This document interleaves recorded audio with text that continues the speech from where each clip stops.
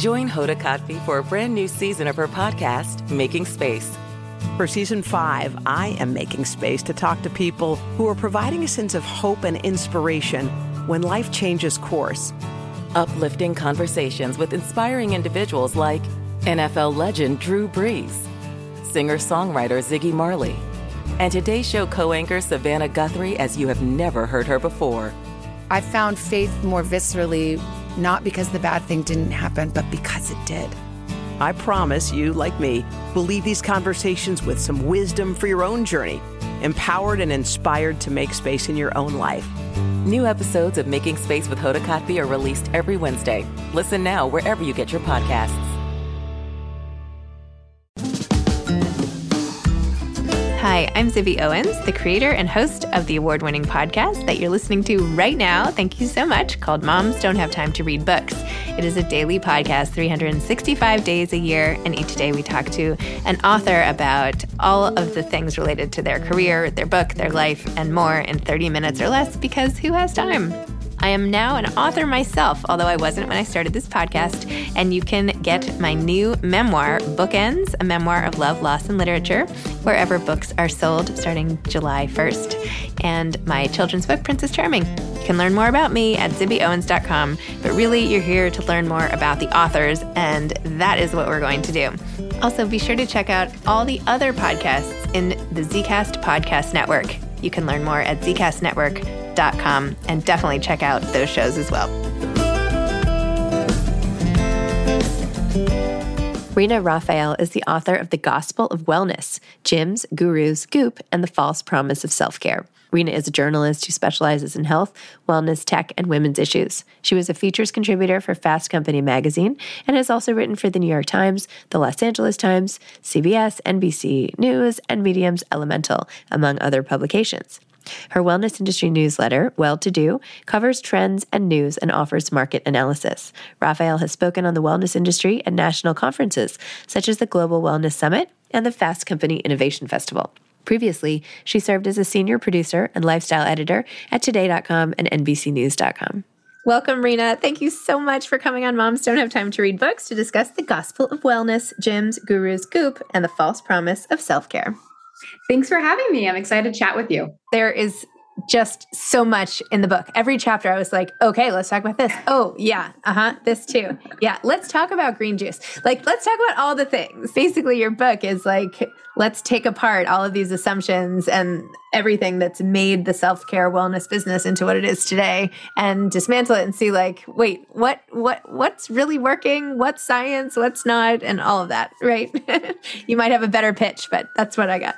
Well, I'll also say just why we're so attracted to wellness. Like, how did it become such a huge industry, and specifically over the last 10 years? And why is it always women? And why are women targeted more than men? I thought that was the most fascinating part of the research I did about like what women were looking for and how much pain they're in America. Yeah. You talked about sort of debunking this notion of adrenal fatigue. And is that even a thing? You know, everybody's so tired and you're like, well, is it adrenal fatigue or are we just actually running ourselves into the ground and looking for quick-ish fixes to get us out of like the corner where the hole that we've dug ourselves into rather? Yeah. I mean, it's probably more appealing to just take a pill or a supplement than to deal with the actual issues that are making us feel so tired and so sluggish and just depleted. We love a quick fix, and I don't blame people. They don't necessarily have the time to deal with this stuff. Yeah. It's so funny. When I had COVID, I think the first time or something, I was like, I think I'm really, dehydrated and whatever. I remember like calling my doctor and I was like, well, what should I do? I don't even know. And he's like, well, quickest way to fight dehydration is to drink water. Like, there's nothing else you can do. Do you know what I mean? Like, I was like, I should get this. I should take this pill. I should do this. Should I get an injection? He's just like, just drink your water. And it's just such a perfect, metaphor for the shortcuts we're all looking for.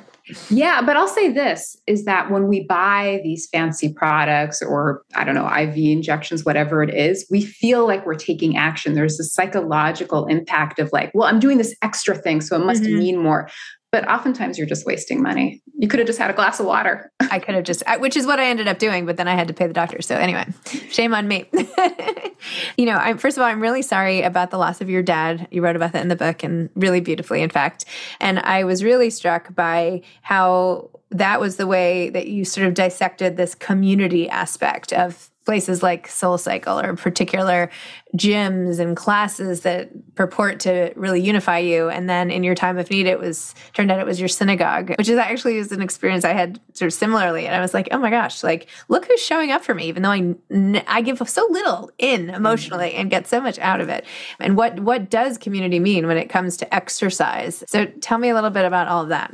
Yeah. And my point in that chapter isn't that everyone should go and join a synagogue. No, I know. I'm sorry. I didn't. No. I didn't mean that you alluded to that. But just the fact that, one thing religion has, and it's definitely not perfect, is that they've had centuries to perfect certain aspects, including community, and they have different entry points. And the point of that chapter is to say that, I had a specific experience where I wanted to see people more, but I was exhausted, and getting my friends together for dinner was like herding cats. If anyone's been on a text message thread trying to get all their friends together, it's so painful. And so I kind of fell for the marketing that was all about, boutique gym is your family, your community, your tribe.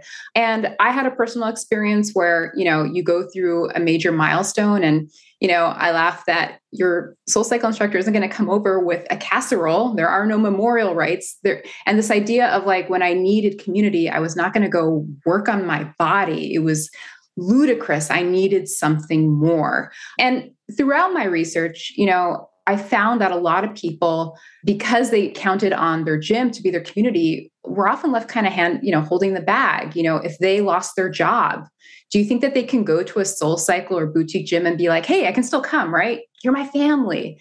Absurd. Or, there was actually a gym that I profiled for Fast Company in New York City that was just for pregnant women. It was a gym specifically for them. And when I interviewed these women, they all told me the same thing.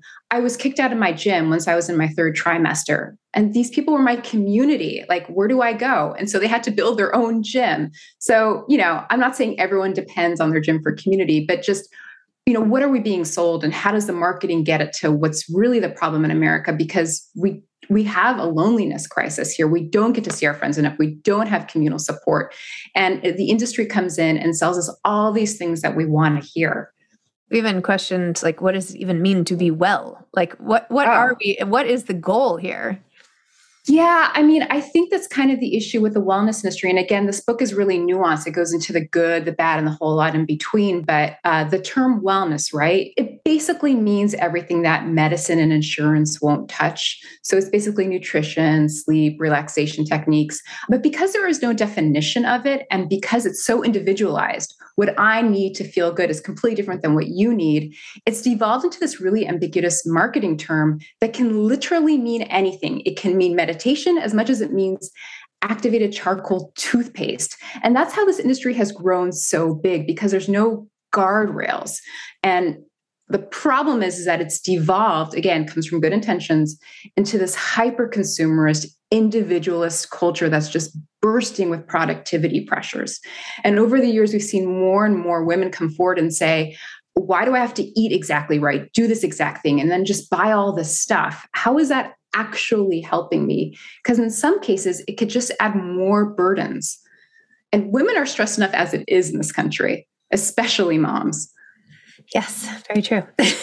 You don't have to go into the whole science of it, but I have always been against the cleanse mentality. Like, I've never done a cleanse. I've always looked at it questionably. Like, really? Are we all doing cleanses? Like, I don't understand. Like, why are you guys only drinking water and lemon and honey for like 3 days straight? This can't be good.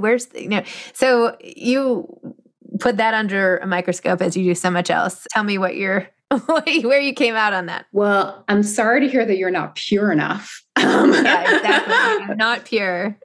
But yeah, there is this whole kind of obsession with clean. And the problem is that a lot of this doesn't have any or very little scientific evidence. And a lot of times it's just diet culture in disguise. We're not allowed to use the word diet anymore because of the body positivity movement. And so all these different subcultures were like, well, I guess we got to use the term wellness. I guess we need to hide our diet underneath some sort of cockamamie cleanse, which again, just adds more pressures to women.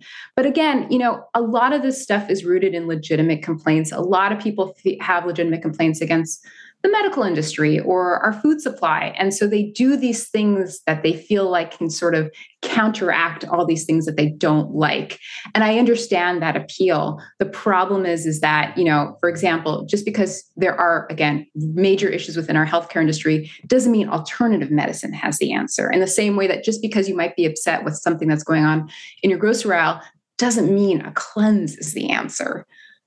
But again, it's sold to us and it's in every media outlet. It's repeated all over your Instagram. And so when you see things repeated over and over again, you don't question them. You sort of just take them as fact. And it's not just influencers, the media as well. I mean, in the book, I go into how many women's magazines parrot these things because they don't check with medical experts.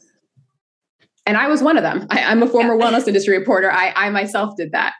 You even talk a lot about skincare, and I like how you sort of dissect all of all of these different parts of the wellness industry and really tackle them head on. Your reporting skills themselves, like you're obviously like just ridiculously bright, and it's very wonderful. It's just great to be the beneficiary of all of your hard work. That I'm going to take that quote, print that out, deliver it to my husband and plaster it all over the house that you said I'm very bright.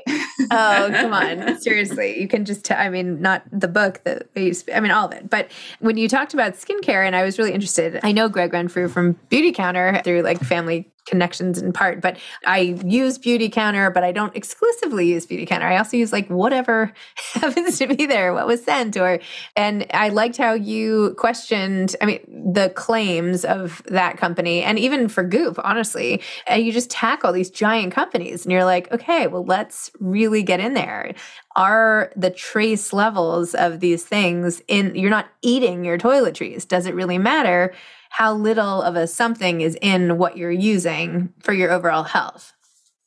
Yes. And it should be noted that I named Beautycounter our most innovative company when I was at Fast Company magazine. So a lot of this book is, again, me as a reporter doing what too many reporters did, which is just taking claims at face value, not questioning them.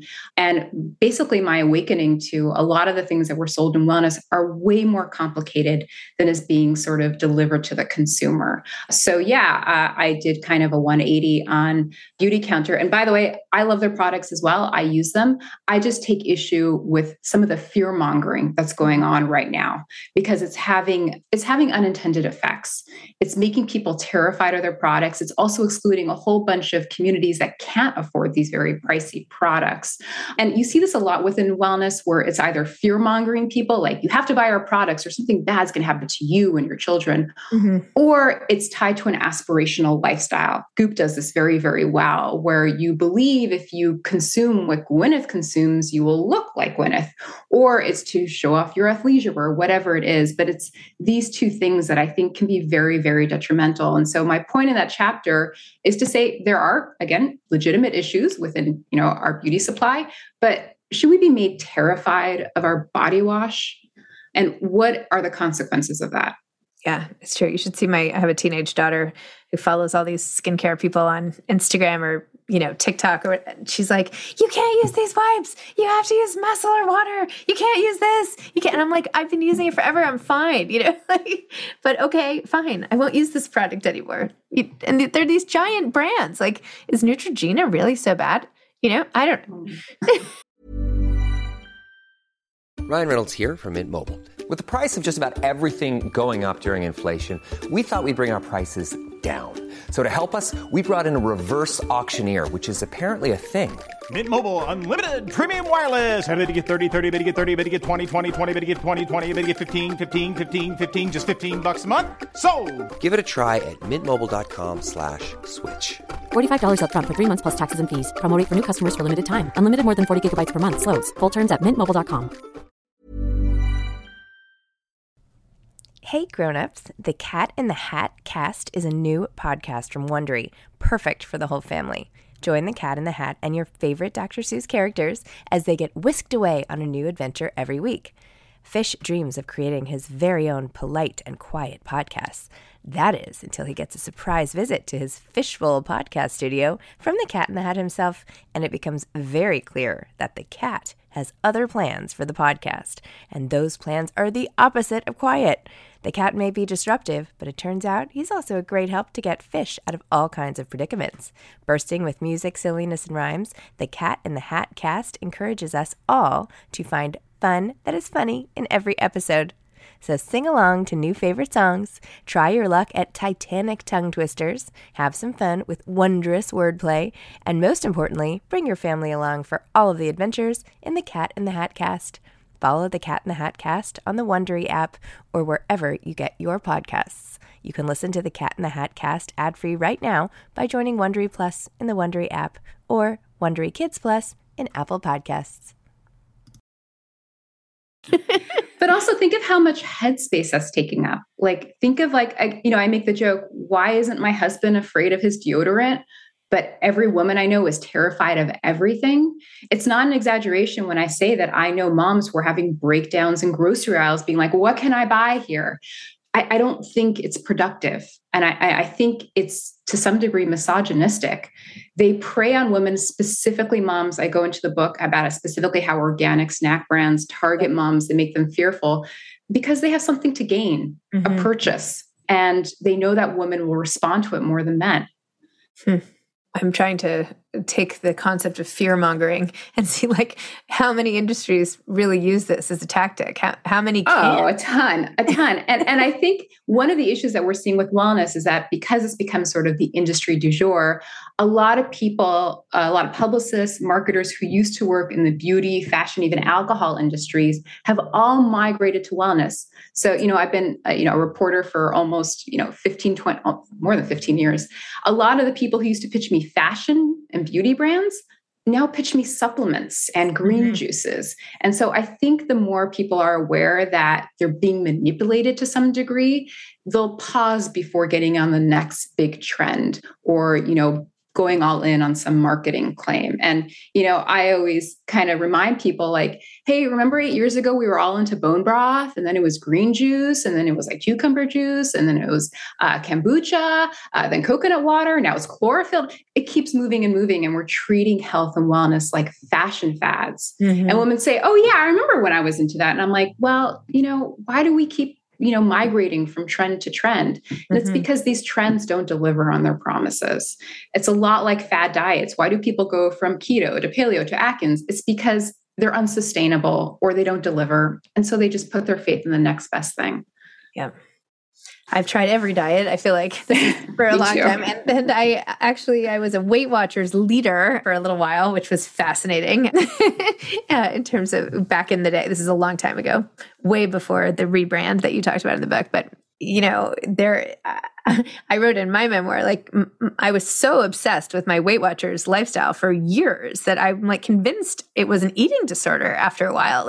I could not eat without counting. And anyway, I'm not going to get into that or what, but it is disordered eating of a kind when you cannot eat an almond without calculating how many points. Does it add up to the day and does it destroy your week and yeah, the amount of time I spent adding it up, and at least I was doing math. That's my only saving grace. I am in the same boat. To this day, I cannot have a piece of bread or a sandwich. I'll eat around it, but I will eat ice cream and cookies. I was made terrified of bread when I was in Atkins. And people always say, Rena, you're about to eat ice cream, but you won't eat the bread. And I'm like, yes, bread is evil. I can't get rid of it. It's, these things stay with us. They get embedded. And that's why, restrictive fad diets can be so harmful. And again, what are we doing to women in this country? Why are we driving them crazy? So did you see that it was called Odd Mom Out, right? With the Jill Kargman show. Have you ever watched that? I haven't, but I heard such great things. Gosh, you have to go. I love her. Watch it. She's hilarious, and the show was so fantastic. But there was a scene with, I don't know, 4 to 6 women like sitting around the table, and the waiter comes over with the bread basket, and he's like, "Bread, ladies?" And they're all like, "No bread." Anyway, I should find it and send it to you. That was the gist of it, but it was much funnier in the show. So in terms of the book part of this whole research journey, how much time, it must have taken forever to do all of this research, because you really dive deep into a lot of different things. And then I'm curious about the writing process itself. And also, are you scared of these big companies that you talk about, even though you're not necessarily saying anything bad, but are you afraid at all of what the response will be or has been? Well, I hope that they take it the way I intended it, which is that it's nuanced. And that was my point of it. And it's not saying these are evil companies, although, I mean, I'm pretty critical of Goop. But a lot of them have good intentions. I think even Gwyneth oftentimes has good intentions. She's just misguided and refuses to listen to scientists and doctors. But you said that in such a nice way. You could not have said that any nicer.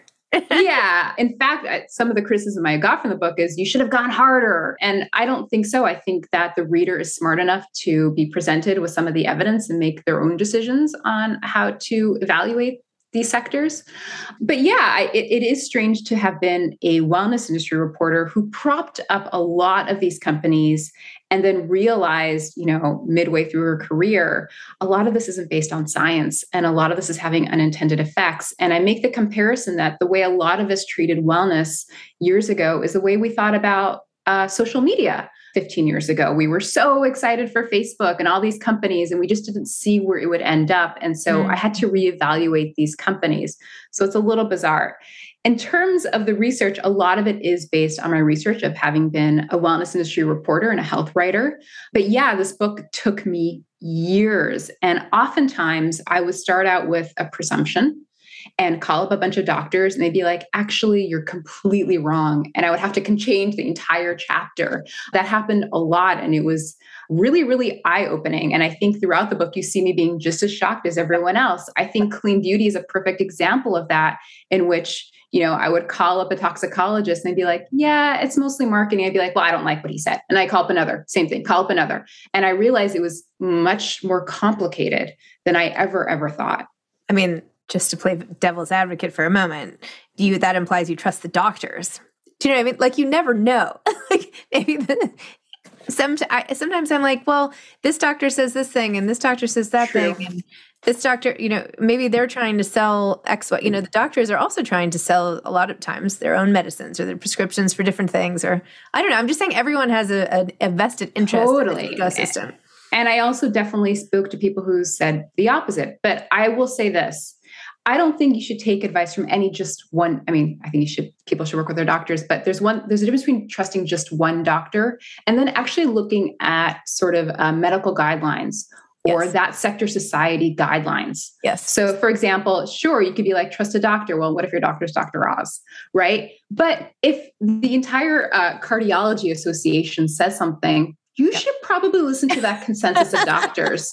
So for example, when 80% of the Toxicology Association says that EWG is dealing with fear-mongering, I'm going to take that to heart because that's more than one toxicologist. You're right. I knew I shouldn't have taken it. I knew I shouldn't have played devil's advocate with you. No, I appreciate it. But the other thing is that I was the devil's advocate years before. I know. Yeah. I gave a lot of airtime to these companies. I interviewed their founders. I interviewed their staff. So I feel like I actually have a really good balance of both sides. And again, it's not trashing many of these companies. It's just saying it's a lot more than people realize. And they're not being given the full information, and they deserve it. Consumers aren't stupid. Women aren't stupid. Treat them like adults. Give them the full information. Not to mention how much disposable income people spend on so many of these things. Right. That comes at a cost, not just the finance. What are they giving up by investing in this? Right. It's wasted time and money. But in some cases, if you rely on a supplement because you think you have adrenal fatigue, that stands in the way of real therapeutic treatments. You might have a real condition that can have a real treatment. Yep. And that can actually lead to adverse effects. So it's not always harmless. And it's not just a matter of like, oh, I wasted a couple bucks here. It can be dangerous. True. Okay. What are you taking on next?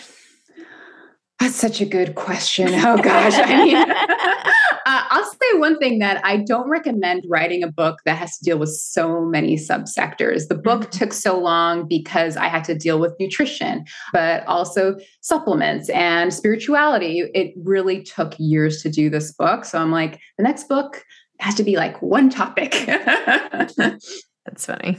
Well, it was really eye-opening as a consumer and someone in this sort of market who has been marketed to and has adopted some, but not all of the things, like most women of, a certain age, or I don't know. I'm just like I'm in this bucket. And for me, I found it very, very interesting and eye-opening and just intellectually fascinating. And it changes the way I see our world right now, which is like one of the best things a book can do. I hope so. Well, I'm so glad you enjoyed it. And thank you for having me. Okay. Thanks for coming.